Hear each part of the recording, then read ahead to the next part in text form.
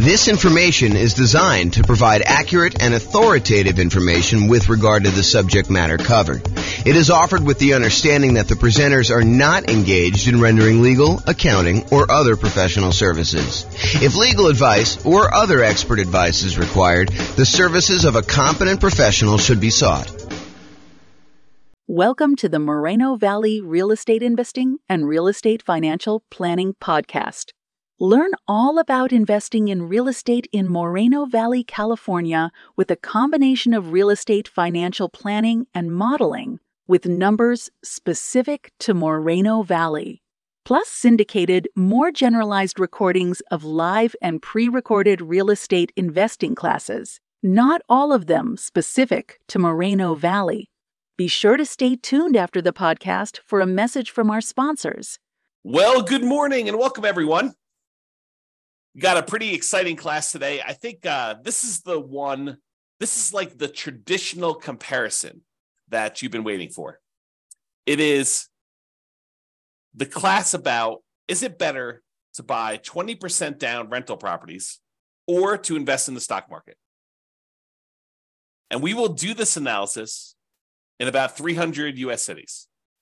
So the idea is, what if we decided to look at if buying 20% down rental properties as an investor, no nomad, no house hacking, no BRRRR, no kind of like fix and flips or anything like that, just buying traditional 20% down, non-owner occupant investment loans on rental properties in that market, using that market's kind of median price home and the rents that they would get from those types of properties as quickly as they can. Basically when they've saved up enough for a down payment to do that. And in the meantime, they'll be investing in the stock market, just like the stock market people are going to be investing in. And so they'll kind of say, is it faster to do these 20% down rentals in order to achieve financial independence and to figure out how much of net worth they have at year 40, which is kind of our cutoff point for doing that. So we'll go look at all those numbers and we'll see once and for all, although it's not really once and for all because there's all sorts of variations in these things. But we will see once and for all with this particular set of assumptions, which one is better? Which one gets us to financial independence faster? Which one gives us a higher net worth? Which one's riskier? And so we'll look at a lot of those different things. So I've modeled this out in about 305 US cities. And so let's look at it. In both scenarios, whether you're doing 100% in stocks or you're doing buying up to 20% down rental properties, in both those cases, I assume that this particular person was renting the entire time. They were not buying owner-occupant properties to live in first and then doing the strategy. And the numbers would change if they decided to buy an owner-occupant property and then do either all investing in stocks or then do all buying 20% down rental properties, up to 10 rental properties. The numbers would definitely change because then they'd have an owner-occupant property. It would change a lot of the characteristics of the investment. That owner-occupant property matters a lot. I'll say it that way.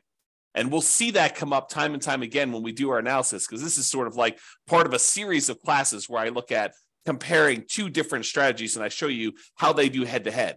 In case you haven't noticed, that's what I've been doing. About once per week for these live classes, I've been doing a head-to-head comparison of different strategies, and then we publish this eventually to the podcast and put it on the website and stuff like that. So you can see, though, these different comparisons, and you will see over time that buying that owner-occupant property has a significant impact on how things perform. And most of the time, it's better. So if you get nothing else from this stuff, look hard at whether you should buy an owner-occupant property first in your marketplace. Okay, so in this case, though, we're talking today about putting 20% down, buying rental properties, or investing in stocks. In both of those situations, both those scenarios, they're renting the entire time themselves. They are not moving into a property that they own. Okay, trying to make it as fair of an apples-to-apples comparison as we can. In the cases where they're putting 20% down, they save up their money until they have 20% down for non-owner occupant property, and then they repeat that until they have 10 properties, 10 rentals in total. Then they stop buying. Any extra money that they have coming in, they stick in the stock market, just like the people investing in stocks, except these guys would have 10 rentals at that point. They buy the next property when they've saved up enough money for the down payment, plus any closing costs, plus 6 months of reserves for their personal expenses, plus 6 months of reserves for every property that they own so far. So if they only own 2, they need 6 months of reserves for those 2. If they own 8, they need to do reserves for all 8. And additionally, they need to be able to qualify for the loan based on a 45% debt to income ratio. We don't just give me a pass and say you don't need to qualify for a debt to income ratio. We do that calculation. So in markets where you have, challenging economics, where the prices are really high and rents are not quite that high, and that actually hurts your debt to income ratio because maybe you have negative cash flow on them, then we need to overcome that if you're really close to your debt to income ratio in order to be able to buy the next one.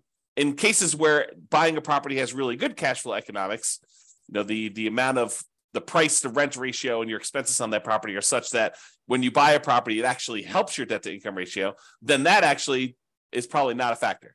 Your debt to income ratio will be easy to achieve there. Okay. But we do that calculation. So it's important for you to realize that that is a factor in this stuff. And while the 20% down people are saving up to buy their rental properties, they're also investing in the stock market with any extra money they have.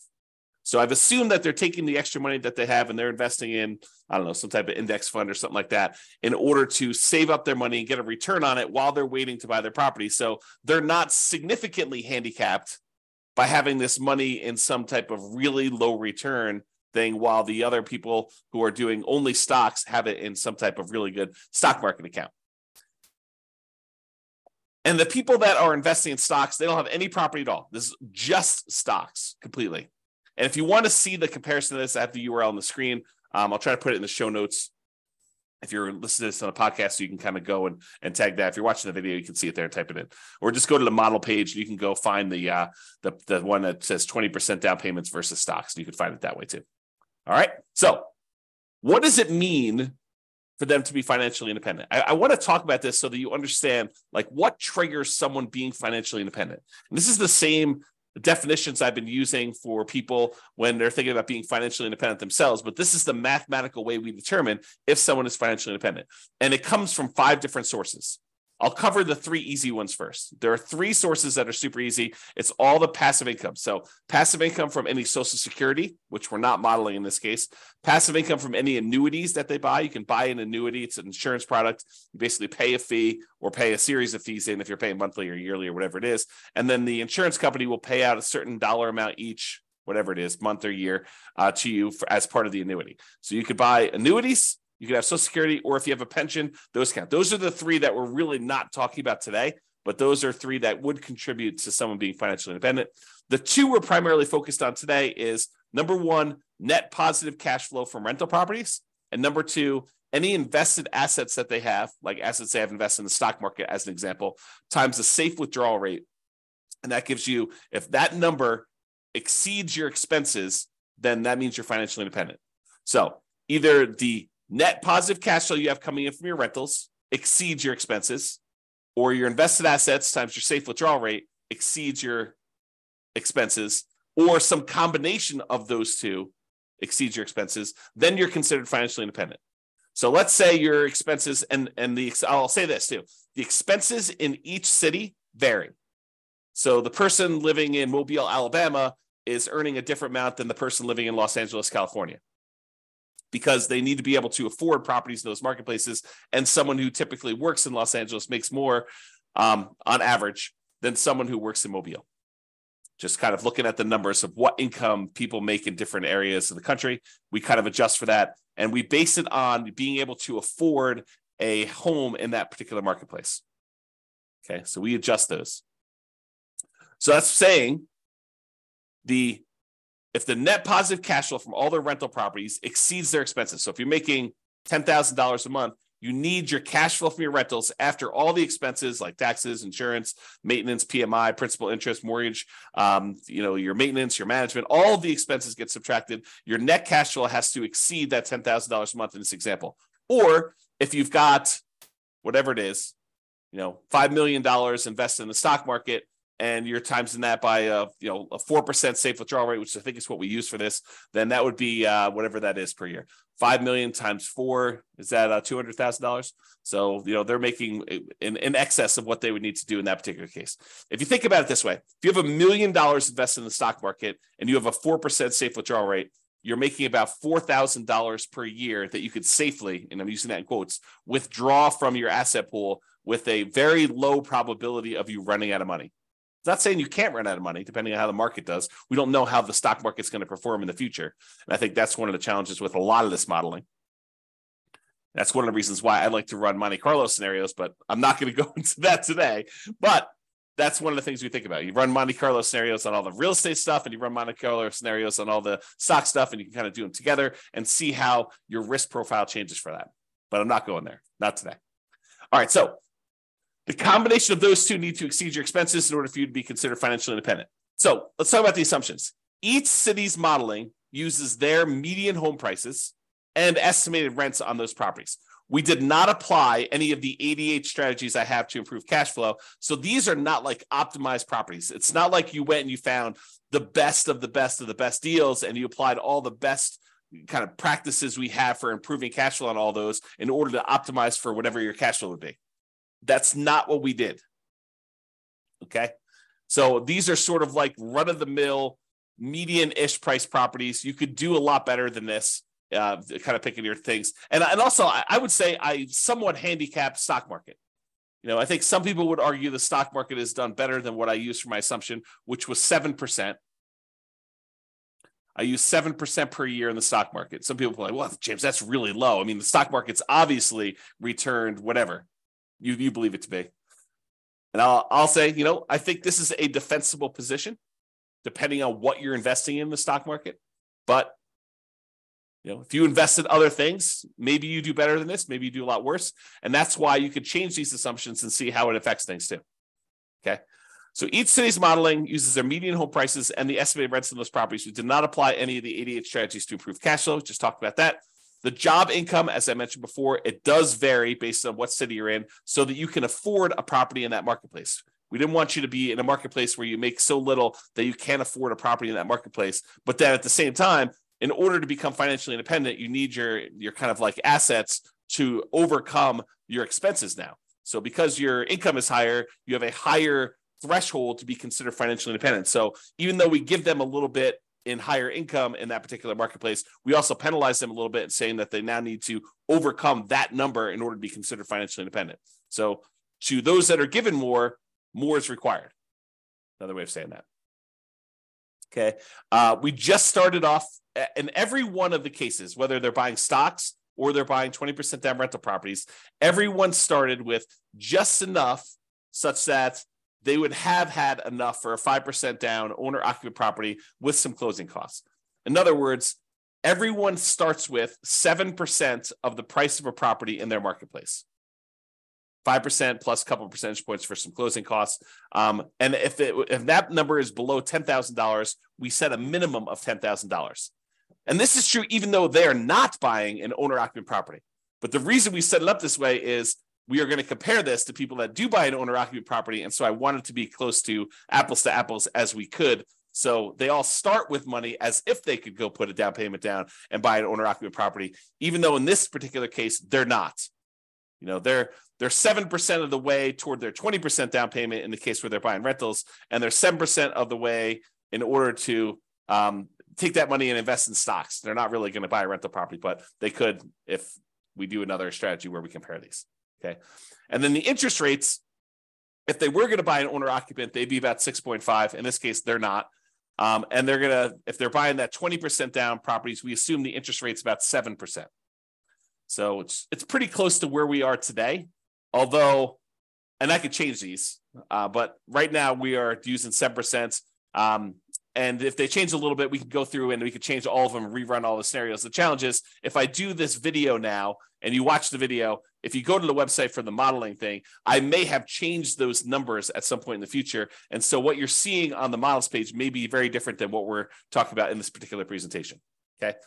And I told you already before, they're earning 7% in the stock market per year. That's their rate of return. And they're earning that whether they've got a little bit of money in the stock market waiting to save up their down payment to buy rental properties, or they're only buying stocks, they're earning 7% per year.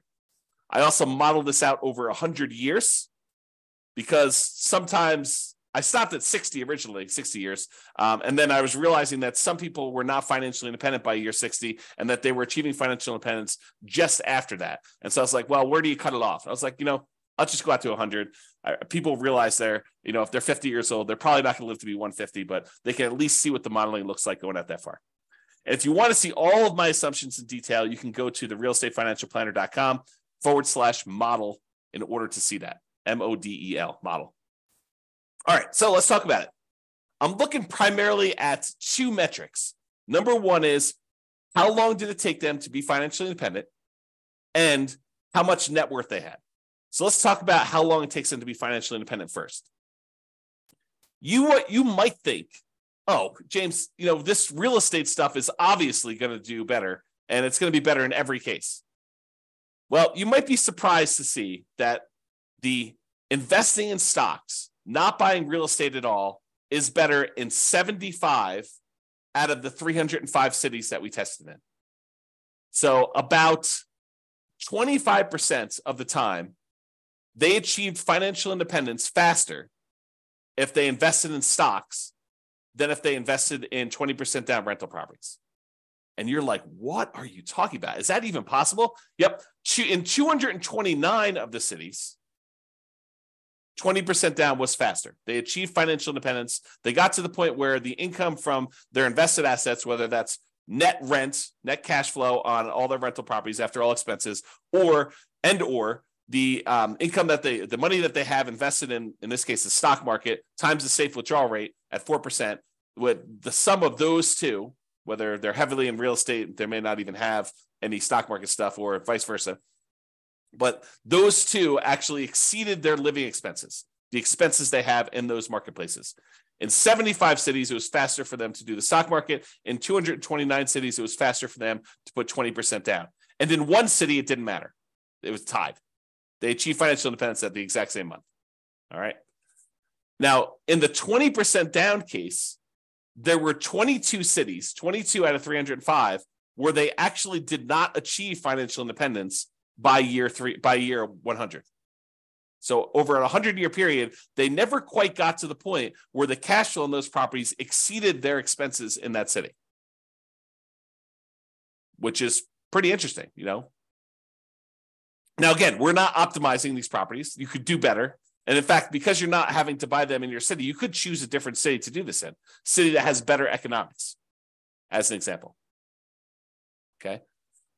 Or they may have enough net worth in the properties that they bought, where even though the cash flow didn't quite get them to financial independence, they could, in theory, at least sell off some of those properties or all of those properties and convert it to the stock market or convert it to free and clear rental properties and actually have achieved financial independence. We didn't do any of that modeling, although we do that in other scenarios where we go head to head. This is sort of like the basic version.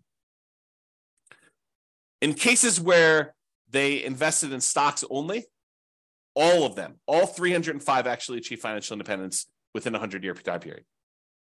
All right.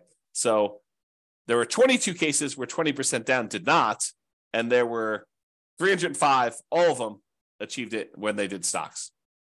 All right, this chart breaks down how many of the cities achieve financial independence at what time. So this is the low time. So, this is like 100 months. This is like 1,200 months over here. The red kind of area is the number of 20% down ones that achieve financial independence there. So, for example, at about the 300-month mark, there were about 20 of the cities that achieved financial independence. And you can see that the 20% down ones are spread out, I wouldn't say exactly evenly, but relatively evenly over time, kind of like a little bit more in this kind of like 200 to 600 range, a lot fewer the later on you go. There are a couple really early ones where you achieve financial independence very, very early in those cities. However, the stock market one is very different looking. There's a whole bunch, almost 80 cities that achieve financial independence, just after this, whatever this is, 550-month period. And then there's a bunch that kind of achieve it right after that. And then a whole bunch kind of like taper off. So you don't have very many at all the later you go. And so you could see the characteristics of when you achieve financial independence look very different depending on whether you're doing 20% down or you're doing stocks only in those different markets. Like when you're likely to be financially independent looks very different. There's a wide range when you put 20% down. There's a kind of like hard left-hand side, lower end boundary for the stock market one, but then it kind of grows, kind of like tapers off pretty rapidly there. And a lot more of them achieve financial independence kind of like in this time period, if you're looking at that. Okay. All right. Now this chart, this shows you how much better, how much faster investing in stocks is or investing in 20% down is for each individual city. So each one of these dots is a particular city. The number here on the left-hand side shows you how many months better or worse it is. So here's 0. On 0, these would be the same. So this is the one where it was exactly the same. But if it's greater here, if it's green, it means that the stock market one was better by that many months. So there are times when investing in stocks was almost, I don't know, what is that? 250 months, 20 years better. So there are times when investing in stocks was 20 years faster than investing in 20% down rentals. However, there were times when investing in rental properties, putting 20% down was 20 years better for these cities. So there's a wide range, a big difference between these. I'll tell you, it looks just eyeballing it that there are times when investing in 20% down is a lot better, way better than it is when you do the invest in stocks. And there are fewer times here where they are better than if you invest in stocks. So you can kind of see the number here. Now, this is also on a scale showing you the price of houses in that marketplace, because I'm often asked, James, so is it like the more expensive houses that where it's better to actually do the stocks, or is it like the cheaper houses, or does it matter? And in this case, I would say it doesn't really matter. There's probably a few more of the ones where 20% down is better, where you have cheaper houses. But and there's so few data points up here that I wouldn't say that it's generally better here. Although there are 2 data points with really expensive houses where it was better to do stocks. However, there was one here where it was really, really expensive, where it's better to put 20% down. So I don't know. I think the general trend is maybe a little bit in favor of 20% down rentals over stocks on the lower end, but not by like a ridiculous amount. It's not like it's universally true. There are some over here where you're less than $250,000 for a house where it was still better in order for you to buy, to invest in stocks than it was for you to buy rental properties. Okay. All right. So let's talk about net worth. We talked about the speed to getting to financial independence. Now, who has a higher net worth at year 40, whether you invest in 20% down rentals or you invest in stocks? So in 34 cities, a little bit more than 10%.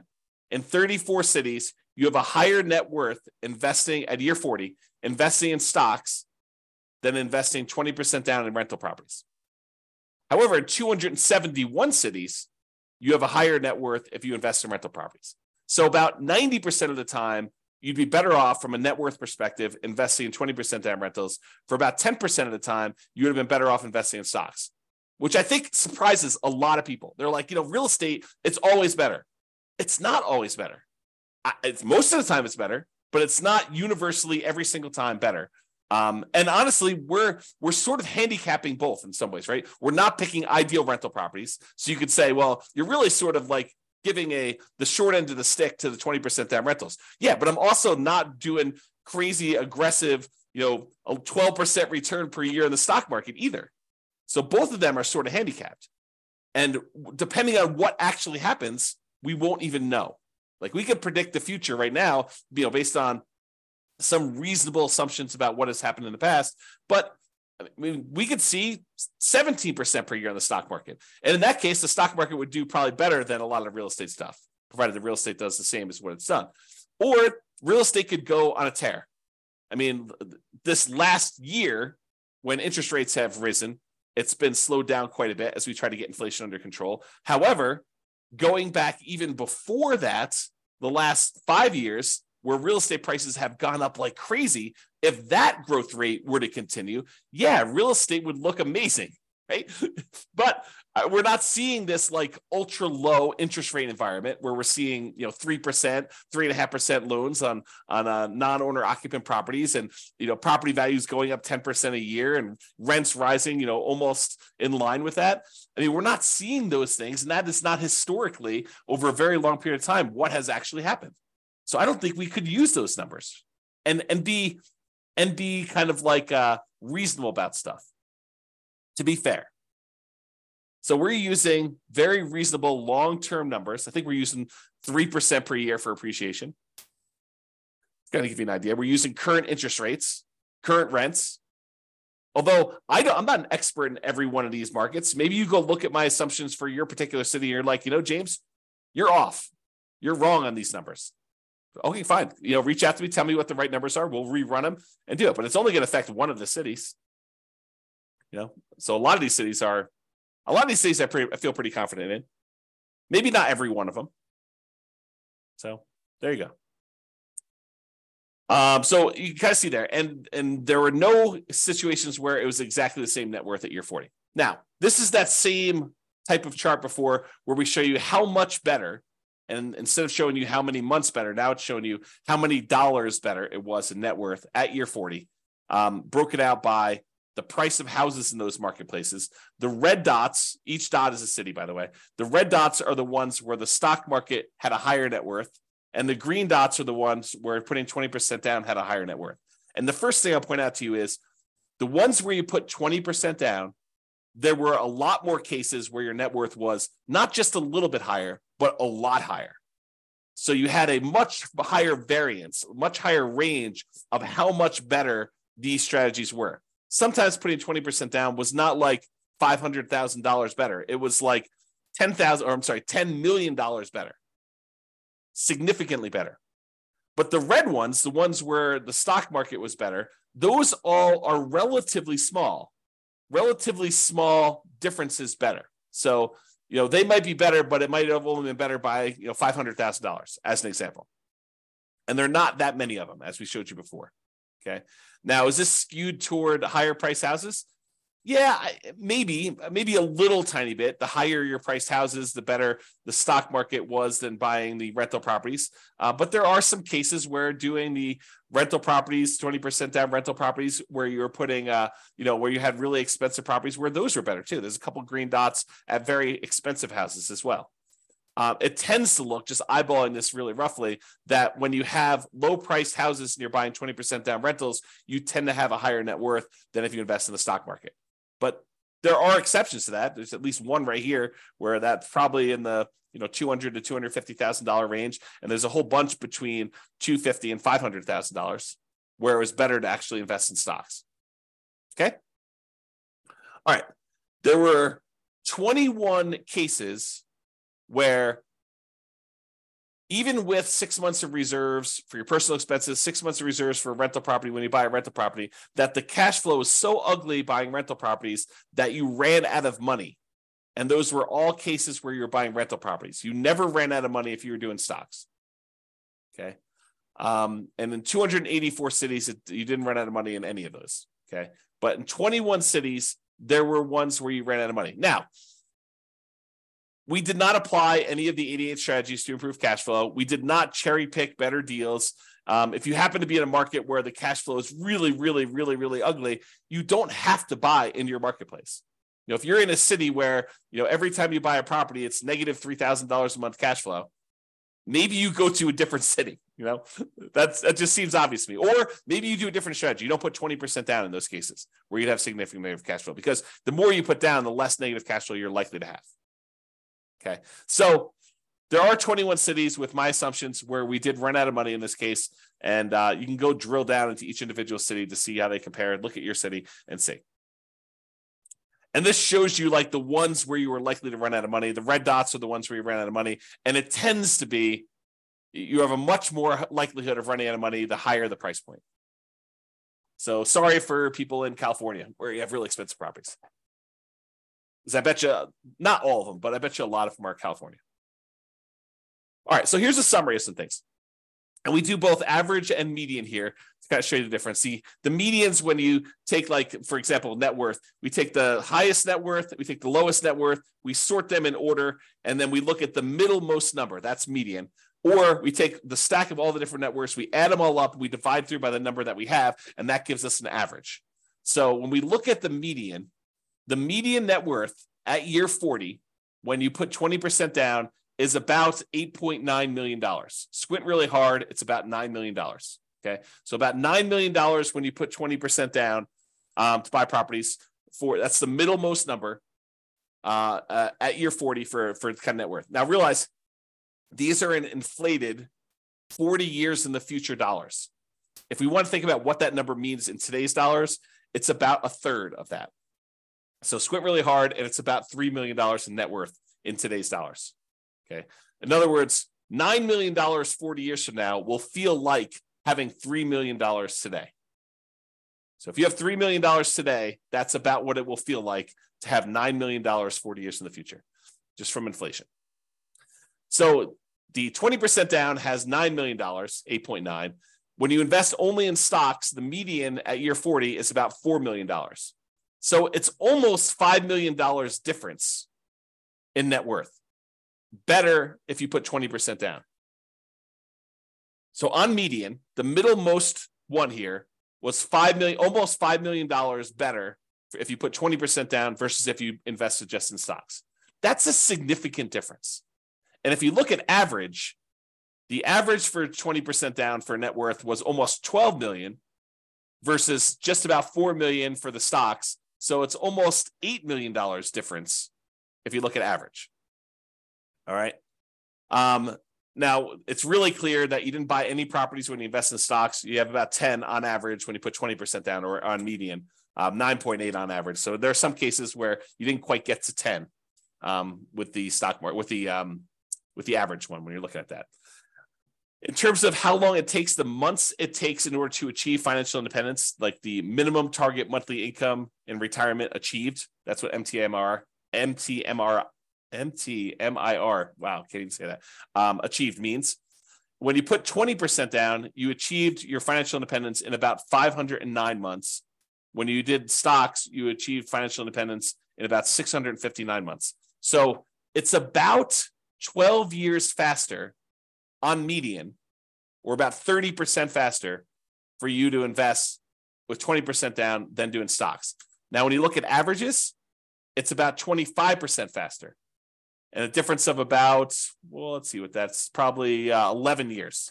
So it's 11 years faster for you to do 20% down on average for doing those. Now, as far as risk goes, what's riskier? Well, there are different types of risk, right? When you invest in stocks, you have all the different stock market risks. You have all the different risks associated with investing in companies, in stocks. That's what stocks are, okay? When you invest in real estate, you have all the different risks associated with real estate. Market conditions, interest rates, things like that, rents, things like that, okay? Now, those are different types of risks just generally. And I'm not going to try to compare those risks head to head, but there are measurable risks. Like how risky are you in the terms of debt to income ratio? Well, when you're doing kind of like your debt to income ratio for investing in the 20% down rentals, your debt to income ratio is higher. It's more risky for you to invest in the 20% down than to invest in stocks. And the average debt to net worth, 47% on average compared to zero, or the average debt to account balance, 219.84% to 0%. So in other words, because you're taking on debt when you're buying these 20% down rentals, and you're not taking on any debt when you do the stock market ones, you will find that you are riskier doing 20% down than if you are not doing 20% down, than if you're not taking on any debt at all. Okay, so in general, it is riskier to put 20% down. All right. I think I've been talking about this idea throughout, but median property and rent. You could apply the 88 strategies we have to improve cash flow, to improve the numbers for the one that has rentals. we're basically using the median price properties and what rent might be on those properties in each market. You should be able to choose and do better than that. And I do model some of those improvements in the other scenarios that we run or the ones that we plan on doing videos for in the future. So you'll see the impact of that as we go, or go look them up now. There are a lot of them are available. Now, if you happen to be an expert in your local marketplace, you look at my assumptions, and you're like, James, these numbers are off, go ahead and reach out to me and I can change them. And we'll change them and we'll rerun everything. Okay. Now, I'm not trying to find like the best case. I'm not trying to find the fact that you are a super deal finder and that you're able to find these ridiculously amazing, kind of like a really exceptional deals. What I want to find are deals where the typical real estate investor in that marketplace could do those deals. Where any investor comes in there, they could find a deal like what we're describing. I don't want to do like if you're like the top 1% of investors, you'll be able to uncover these deals. That's not reasonable. It's not a reasonable assumption for us modeling this long term. Okay. Now, again, if you were moving into these properties, you'd have to buy into your local marketplace. But you could say, hey, I'm in a marketplace where cash flow is really, really ugly buying here. Maybe I should go look at another market around me or another market out of state, and I could invest in those. We did not model that, even though we would probably choose to do that, right? In a lot of cases, we're looking at a market, we're like, this is really ugly. I don't want to voluntarily take on a property that has negative $3,000 in cash flow. Maybe I'll go put more down, change my strategy, buy properties free and clear, go to a different market. There are all these different things we could do where we're not really limited by voluntarily doing really bad investing, really unsavory, high negative cash flow investing in that marketplace. So it could be a lot better than what we're showing if we use some just really basic common sense stuff of changing our strategy or doing something slightly different or applying the strategies to improve cash flow or whatever we're doing there. And then obviously investing in stocks is not directly affected by which market you're in. However, it is indirectly affected by how much you ended up starting with, because if you're in a more expensive market, you end up starting with a little bit more money. The amount you're earning, so if you're earning more in a marketplace, you actually are setting aside more into the stock market investments. How much you're saving and the criteria to be considered financially independent, because if you're in a more expensive market, your expenses are higher, so you need a higher hurdle to overcome to be considered financially independent. So all those things do factor in. I do take that into account. All right, so in conclusion, in our current market conditions, current prices, current interest rates, current rents in about 300 U.S. markets, using what I would refer to as less than ideal median price to rent properties, putting 20% down tends to outperform investing in stocks in terms of net worth and speed to financial independence. The market does matter, though. In some markets, investing in stocks is faster, more profitable, and arguably better. Generally, investing in real estate tends to be riskier whenever you measure risk with debt, especially. It's best if you look closer at your specific market and apply as many of the 88 cash flow improving strategies as practically possible to improve on your own personal implementation. And you can do that. Just go to realestatefinancialplanner.com/model, MODEL, and you can see your city and go drill down into we probably have a couple dozen up right now. I'm planning on adding till we get to about 100. Provided the server can handle that load. We'll see how it goes as I really ramp up and do a lot more of these, because realize we're not just doing one, we're doing 300 every time we add one. So it gets very large. The data sets get very large over time. All right, so that's all I got for you. I hope you enjoyed this presentation. This has been James Orr. Have a great day. Bye-bye for now. With home prices up, mortgage interest rates up, and rents up, but not quite enough to counteract the higher prices and interest rates, cash flow on rental properties in Moreno Valley is harder than ever. Book a call with the Real Estate Financial Planner to apply our proprietary 88 strategies to improve cash flow on your rentals. See the show notes for a link to schedule your call and improve your cash flow today. If you're a real estate agent, lender, or professional in Moreno Valley that wants to help our real estate investor listeners, consider reaching out to learn about collaboration opportunities with this podcast.